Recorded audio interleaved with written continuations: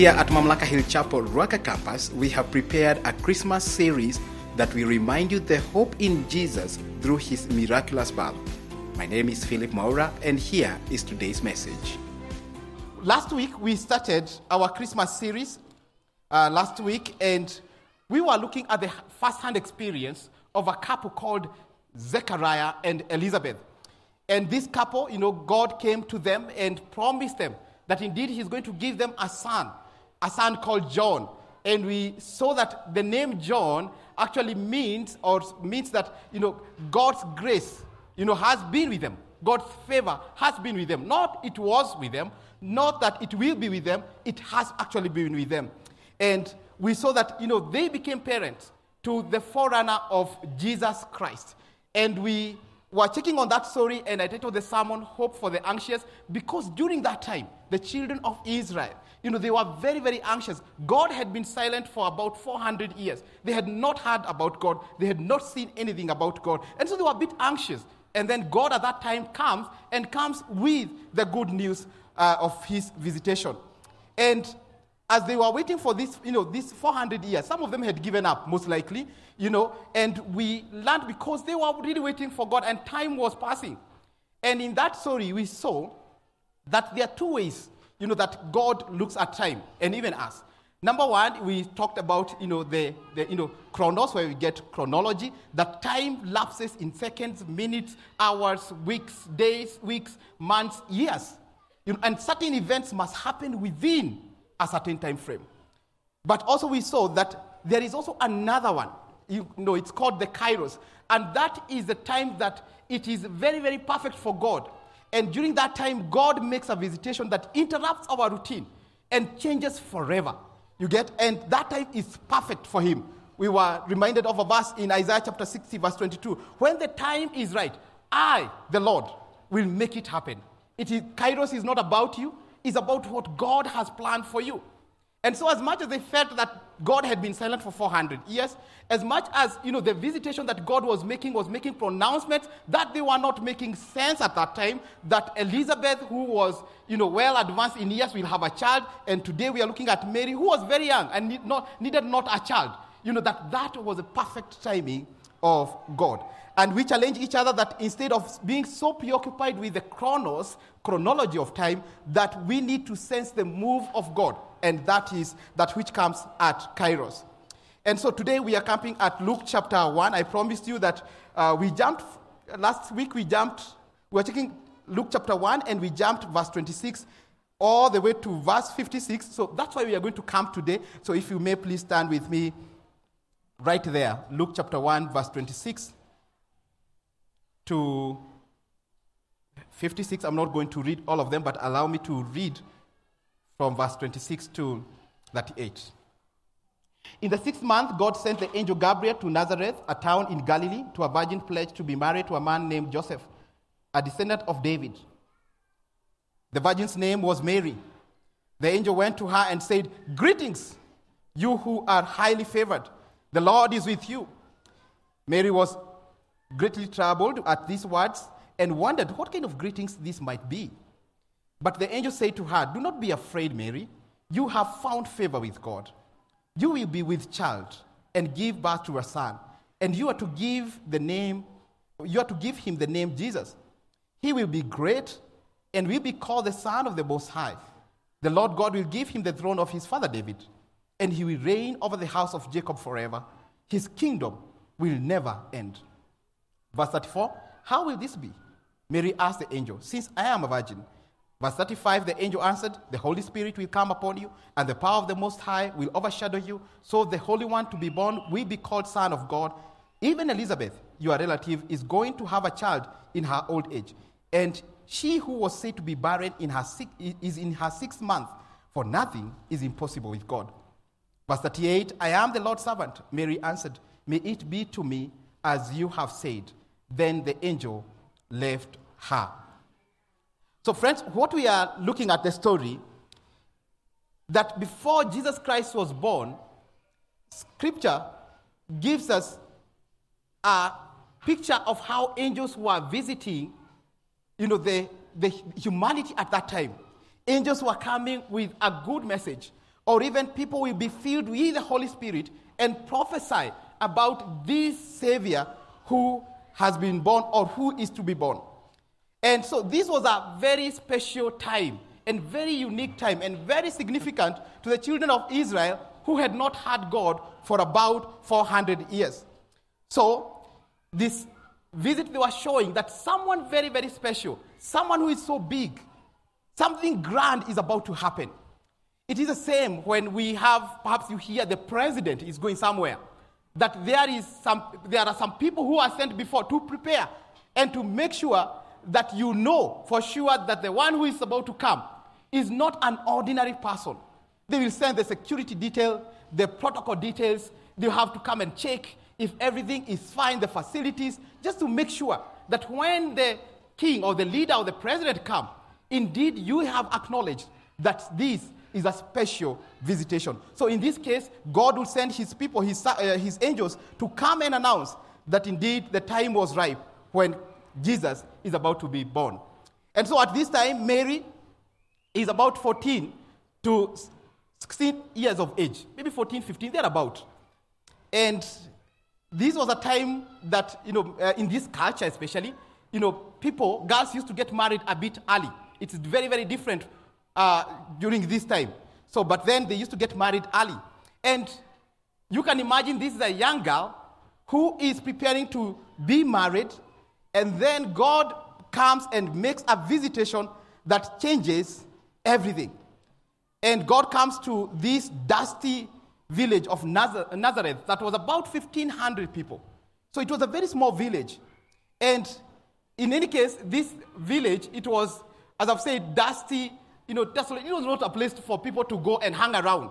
It was not a place for people to buy plots, for example. There were no plots, oil plots, you get? The plots there, they were affordable. Anybody can buy, but no one was willing to buy because it was dusty and most likely desperate in hope. So no one really wanted to be in this place. But it is in this village that God comes and finds a known girl in this small village and reveals to her the plan that he has for the salvation of humanity. In any case, people didn't like this village. Actually, there was a proverb or a quip that people would say that what good can come out of Nazareth? So people would joke. So if you come and you say, I'm from Nazareth, people will say, what good can come out of Nazareth? Meaning that even you're not good in any way. You get? And so that was it. But we see how this girl responds. Verse 27 says, to a virgin, the angel Gabriel comes to a virgin pledged to be married. But before you pass that word there, pledged, allow me to give you perhaps a background so that you may understand the weight that this young girl, 14 years of age, very, very young, and she had been promised to be married to one guy called Joseph, Joe, and they were looking forward. And then all these plans seems to have been interrupted. Allow me to tell you more about what pledge meant. In this culture, it comes from, when we read Genesis chapter 2, verse 24 there, 23, 24, it says that for this reason, a man shall leave his father and mother and be united to his wife, and the two shall become one.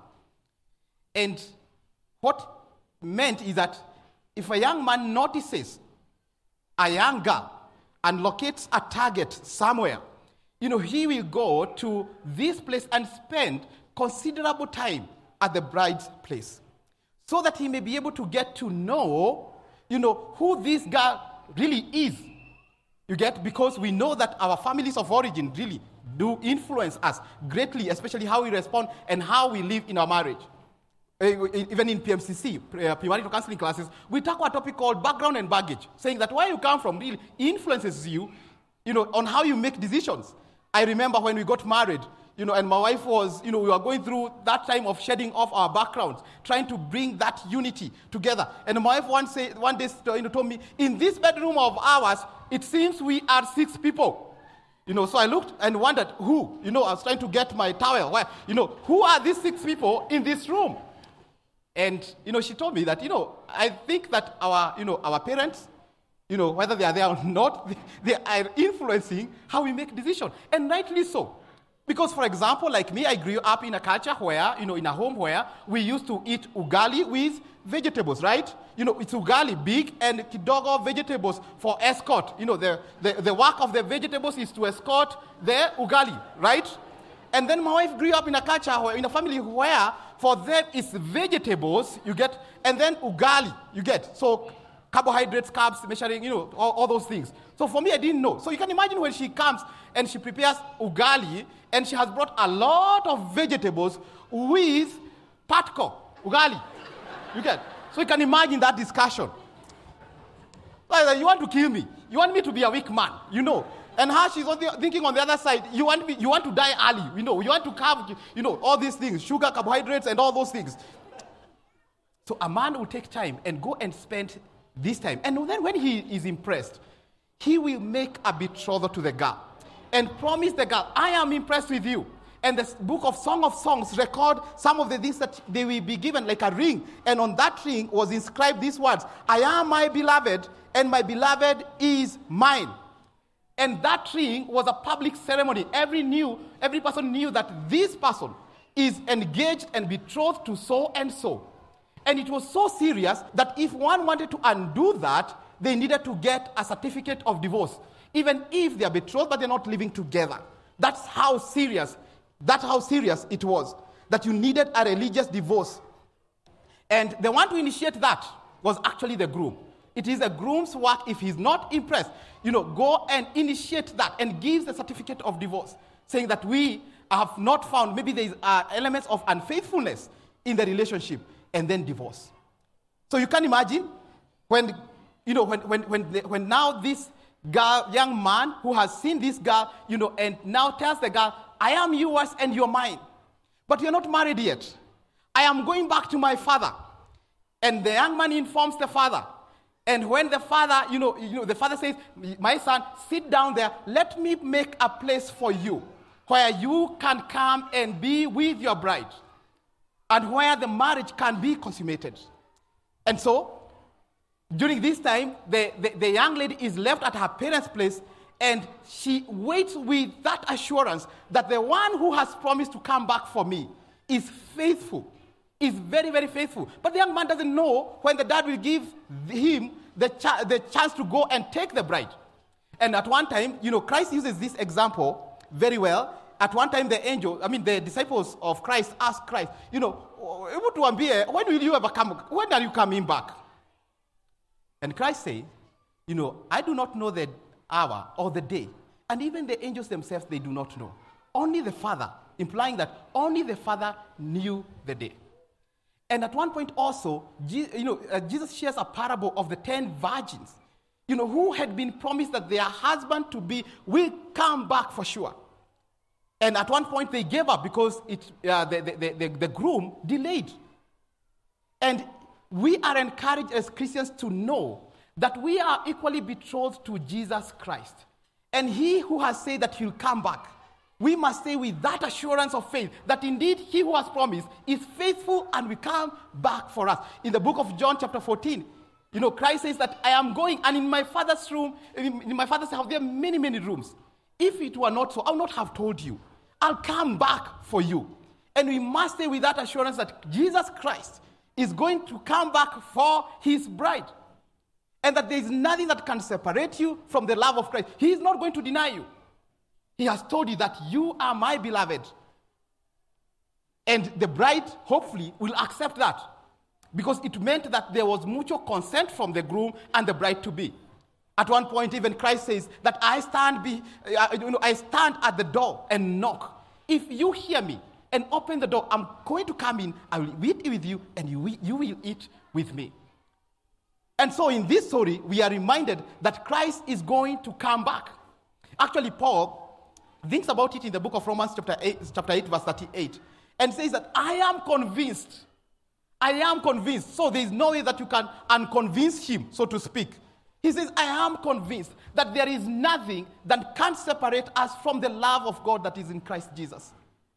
That neither death nor life, heights or depths, angels or demons, present or the future, there is nothing that can separate, because he who has said that he is faithful, he is going to come back for you. He will. And so we must stay firm in that promise that indeed Christ is going to come back for us. Anyway, let me go back to my story. So you can imagine, now Mary has been promised by Joseph that I am going to come back for you. And so she is there waiting for this husband, for this guy who has promised her that I am going to be with you. But then God comes with this visitation that seems from our end that it was ill-timed, it is disruptive, and if what God is saying, that Mary will become pregnant through the power of the Holy Spirit and conceive a child, then that's going to bring a lot of shame. That is going to disrupt the plans that they have. Her family name is on the line. You know, the whole village will speak about her, how she was unfaithful. And even when her husband-to-be, Joseph, learns about that, you know, he planned to divorce her secretly because he was a righteous man and a devout man. It took the intervention of the angel in a dream where the angel would tell him, please do not divorce that girl. I am the culprit. So you can only imagine even the confusion that Joseph has after that. How God, you are the culprit. How? And so, this disruption is not easy for Mary. And I want you to know the weight that was on the little shoulders of this young girl. Many times I tend to, when couples are getting married here, and the groom stands, even in this church, the groom stands this side, and the girl stands this side, on the right of the pastor, because girls are always right. She stands here. And when the bride is walking down the aisle, in this church is up the aisle. And, I normally whisper to the groom, what would you do if at this moment when your bride is walking, you hear the great trumpet of the Lord at this time, that the Lord has come to take his people? And the guy tells me, I'll tell Jesus to stop and wait until this ceremony is over. And maybe that's the reason why Jesus has delayed, because there are many grooms who do not want him to return at that moment before they enjoy this gift of marriage. No one wants to be interrupted when they are planning for their wedding. And so this girl is interrupted by the angel of the Lord. And she's told that indeed she's going to conceive. This is a miracle. But this miracle has come too early. This is a prayer that people make when they get married. God bless us with a child. Not now, when I'm not yet there. And also, you remember also Elizabeth that we read last week. Also, the prayer is answered way late. Her prayer would have been answered way ahead, years gone by. And to Mary as well, please, this miracle, this answer has come too early. But you must see that within the context of God's timing, that the kairos, that his time is always perfect. His time is always perfect. And so the angel comes and says, greetings to this girl. And this is an older version, or the older versions of the Bible would have said, hail, which was an informal way of saying, hi. You get hi to you, or VP, if the angel would have come now, VP. If you are in Central Province, he would have said, hey, and then you say, hey, you get an informal way of greetings. Then a startling announcement of a virgin conception. That the creator of the universe, the one who sustains it, the one who was there before the foundations of the universe and its galaxies and its atoms were put in place, the one who always pre-existed, will be contained now in the little womb of this 14-year-old. And he will be a resident there for 9 months, and without losing his deity, only adding to himself, to his deity or divinity, only adding to himself humanness. That now this God is now to become a human and is going to reside in the womb of this young girl. And I looked at that as I was preparing, and I was intrigued at how God sometimes seems to take delight in interrupting our lives. And especially things that break us down. And that you must sense the divine disruption of God. And if we respond, whether it's a good disruption or a bad one, depending on how you interpret it, if we respond with submission, with faith and worship, we glorify him. God is delighted when he interrupts our routines, but we respond to that with faith, with submission, and with worship. So in verse 30, we see, in verse 30 there, but the angel said to her, "Do not be afraid, Mary, you have found favor with God." So this news that has come, indeed, you're highly favored, and rightly so, because this young girl, God will spend time in her womb, and so she's highly favored, and we must honor that indeed she is highly favored. The word there that we read last week is the word John, which means that God is gracious. God has favored you. And there was a reason for her to be afraid, because God was going to invade human life, and definitely she needed that affirmation from God himself. And then she's told what the Son is going to do, that the Son will fulfill a promise made by God hundreds of years before, especially to David, and you can read this story in 2 Samuel chapter 7. And he is to be given the name Jesus, which is a form of the name Joshua, which means deliverer or savior. Then in verse 34, she asked, "How will this be?" You remember last week we read about our friend Zechariah and how he asked, the angel, we are well advanced in years. And he responded in doubt. And you might think that God was harsh on Zechariah and not to Mary. What Mary is asking here, the question that she's asking here, is about the process. She's not doubting. It's about the process. You get, how will this be? And yet I'm a virgin. So the process of how she's going to conceive. And then God tells her that, she's going to be overshadowed by the Spirit of God. And here the word overshadow here, I think I was trying to think, what does it mean? And meaning that, that the Holy Spirit will cast influence on her and she'll be able to conceive. And then in verse 37 says that because nothing is impossible with God. Thinking about Elizabeth and Mary, the promise that Mary has been given, there is nothing that is impossible with God. I do not know if you realize that, because in our lifestyles today, there are many things that we can be able to do that we diminish the power of God in our lives. We do not see the power of God in our lives because we can be able to reason and we can be able to find reasonable facts about why certain things are not working. And then we give up on trusting in God. God says here that he is the one who perhaps, does the impossible things. That he specializes in doing the impossible things to us. I do not know if you believe this. I do not know what limitations you have imposed on God today. May you leave this place knowing and having that assurance that there is nothing impossible with God. And then after that, in verse 38, we see her response, and we're going to spend just a few minutes here looking at this response, how she responds. She responds like this: "I am the Lord's servant," Mary answered. Simple, direct.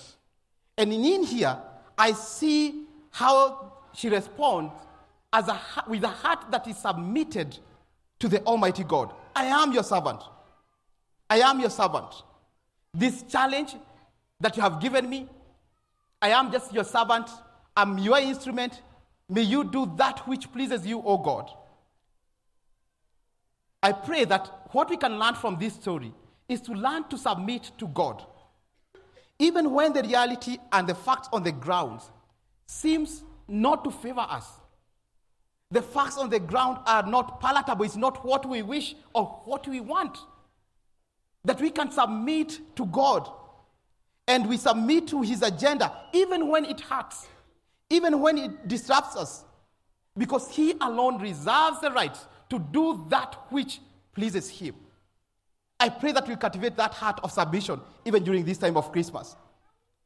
And may I ask, what's your attitude towards God when he has permitted perhaps painful and shameful things to happen to you? What has been your attitude? When you know for sure, God, your hand has been heavy upon me, and you have allowed this hard thing, whether maybe it's pain or even grief, to occur to you, are you submitting to God? and saying, Lord, I am your servant. Do that which pleases you with me. We need to respond with submission when we know that indeed God is in charge. When you know that God is in charge, you can respond with submission. And I pray that you know that everything that happens in our lives as God's children, that indeed God has a greater plan and a greater will for us so that his name may be glorified. Second thing that we see there is that she responds with faith. Mary answered, "May it be to me as you have said." Then the angel left. May it be to me as you have said. And I see here Mary anticipates that which the Lord has said will happen to her. And faith is that strong belief, knowing that which God has promised will take place, and that which he has promised will become your experience. As much as time doesn't make sense, time is running quickly, I do not know how God works, but faith, if you respond in faith, we are saying that which you have said, indeed, is going to become my experience. And later, when you read in verse 45, if you jump there, Elizabeth affirms this there. Elizabeth says, "Blessed is she who has believed that what the Lord has said to her, that it will be accomplished." And anyone who responds in faith is a blessed child of God. Sometimes we worry and we believe that God may get that which he has promised wrong. That is worry. You hold back and you clench your fist, and you are just like this, hoping that which God has promised will actually happen. And you are worried. That is worry. But faith is knowing and responding with an attitude of a God that if God, that God got it right, God will get it right. That is faith that we need to respond with to the things that God causes and permits them to happen. Finally, Mary responds in worship. Verse 99 says, "At that time, Mary got ready and hurried to a town in the hill country of Judea, where she entered Zechariah's home and greeted Elizabeth.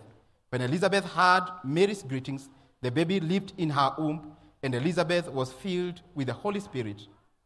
In a loud voice she exclaimed, 'Blessed are you among women, and blessed is the child you will bear. But why am I so favored that the mother of my Lord should come to me? As soon as the sound of your greeting reached my ears, the baby in my womb leaped for joy. Blessed is she who has believed that what the Lord has said to her will be accomplished.' In that moment of excitement, then Mary erupts with a song of worship. Most likely, I was wondering, when did she write this song? Maybe she had written it as she was on the way. She had thought about it. And this song is called Magnificent, the Magnificent, coming from just the first words there, where it says, 'My soul glorifies,' or 'my soul magnifies the Lord.' And in this story, or in this song, and allow me to read it for you, 'My soul glorifies the Lord, and my spirit rejoices in God my Savior, for he has been mindful of the humble estate of his servant. From now on, all generations will call me blessed, for the Mighty One has done great things for me. Holy is his name. His mercy extends to those who fear him.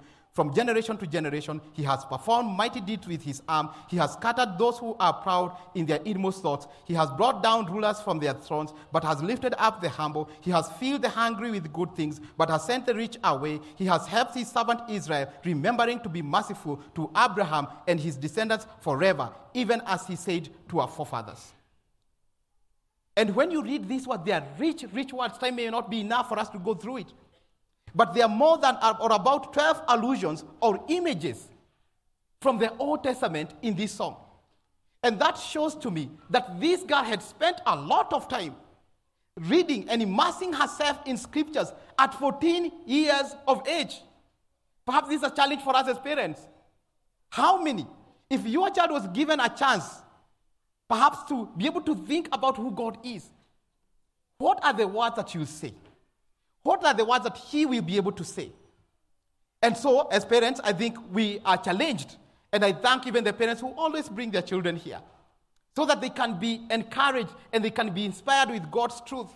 And you saw the recital that was happening here with those children. And you are able to bless and to glorify the Lord that these children, as young as they are able to recite all this. And so Mary was able to recite all this from the Old Testament. And she recognizes first in verse 47, and my soul rejoices in God my Savior. She also recognizes that also even for herself, she needed the Savior as well. She needed the Savior as well. So as much as she will carry this child, also this child will be able to deliver her. From the song, you might know the Christmas song that says, Mary, did you know? One of the lines there says, this child that you delivered will soon deliver you. She acknowledges that this child that she's carrying, that indeed will also deliver her. And so my question is this. Will you be offended by God's voice or actions, the things that God has done? Or are you going to respond to that with a joyful praise? Mary submits to God. Mary responds in submission and in faith and in worship to the Lord for what the Lord has promised, for what the Lord is about to do. And, I was just preparing, I thought about Mary and perhaps all these things, even these responses that she gives, and how, the good job that she did as a mother, being there, because these responses opened her to new doors of parenting. One, she stayed close to her son. You may remember that, even when Jesus Christ, they had gone to the temple and to have this feast, and then the whole crowd was going back to their home, and Jesus, slept and was left in the temple. And she went back there to look for her son together with Joseph. And Jesus looks at them and says, don't you know that I'm in my father's house? You can't remember as a mother, a child will tell you, watch out, Mimi, let me be able to hang around here. But she still nurtured this young boy. And at one point, in Luke chapter 2, verse 51 there, it says these words that I so much loved. Chapter 2, verse 51, it says, and then he went down to Nazareth with them, that is Jesus, and was obedient to them. Also, the other part, but his mother treasured all these things in her heart, and Jesus grew in wisdom and stature and in favor with God and men. And I see the contribution of Mary there, that she created a good environment where this young man, who is God, will be able to grow socially, intellectually, emotionally, spiritually, but also even physically. She became a nurturer. She also became an encourager. You may remember when they went for this wedding in Cana of Galilee. And when she was there, the wine, Jesus came with this full entourage. You get with many people perhaps who had not been invited. Maybe that's why the wine was over. And Mary comes and whispers, they do not have wine. And Christ says, my time has not yet come. And just like any African mom, she dashes to the servant and says, do that which he says, obey him. And so Mary encourages the son. And that became the first miracle. She was a witness of the first miracle of her son, of our Lord Jesus Christ. Also, she became a close witness of the work of Christ. And even the hardest of it all, when she had to look at her son being humiliated, shamed, his body mutilated, and even him being killed on the cross. And she thought about this son that she has taken care of. And she saw life ebbing out of him so that mankind, her included, may be saved. I wonder how she went home. This response in faith has taken her to the lowest point in her life, including herself. And a sword, as one had prophesied, and a sword pierced through her heart because she had responded to faith. But that is where her hope is, that indeed her equally she will be redeemed. So friends, even as we come to an end of this story of Mary, the first Christmas was not the usual Christmas. It was not the way we see Christmas. And we have to go back there and ask, how did the people respond? And we see Mary here responding, as I have said, in submission, in faith, and worship. And my question is, how do we respond to God today? Where do we feel, or where do we turn when we feel like the whole world is so distant from us?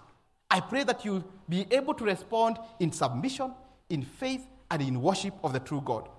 When relationships are in crisis, what do? You must respond with submission to God, with faith to God, and also in worship. When you are experiencing moments of pain and grief, how do you respond? I pray this Christmas you respond in submission, in faith, and in worship as Mary did. What do you do even when God has done great and wonderful things to you? And you're looking back at how the year has been, and you're tempted to say, thank you to Lord. Thank you to God for how he has favored you. May you respond in submission, in faith, and also in worship. And when we think about that, then we have the confidence to celebrate Christmas, because we know that indeed we have responded to our Lord Jesus Christ, the one who came to dwell amongst men, the one who came to be amongst us, the one who has said that he will never leave us nor forsake us. We can celebrate Christmas with submission and with faith in him, and also with worship, for he deserves our worship as well. May the Lord bless you, and may the Lord keep you. Amen. And now we can end. Amen. And now we can end with the words, Merry Christmas. Merry Christmas. May the Lord bless you, and may you have a lovely and a wonderful time this week.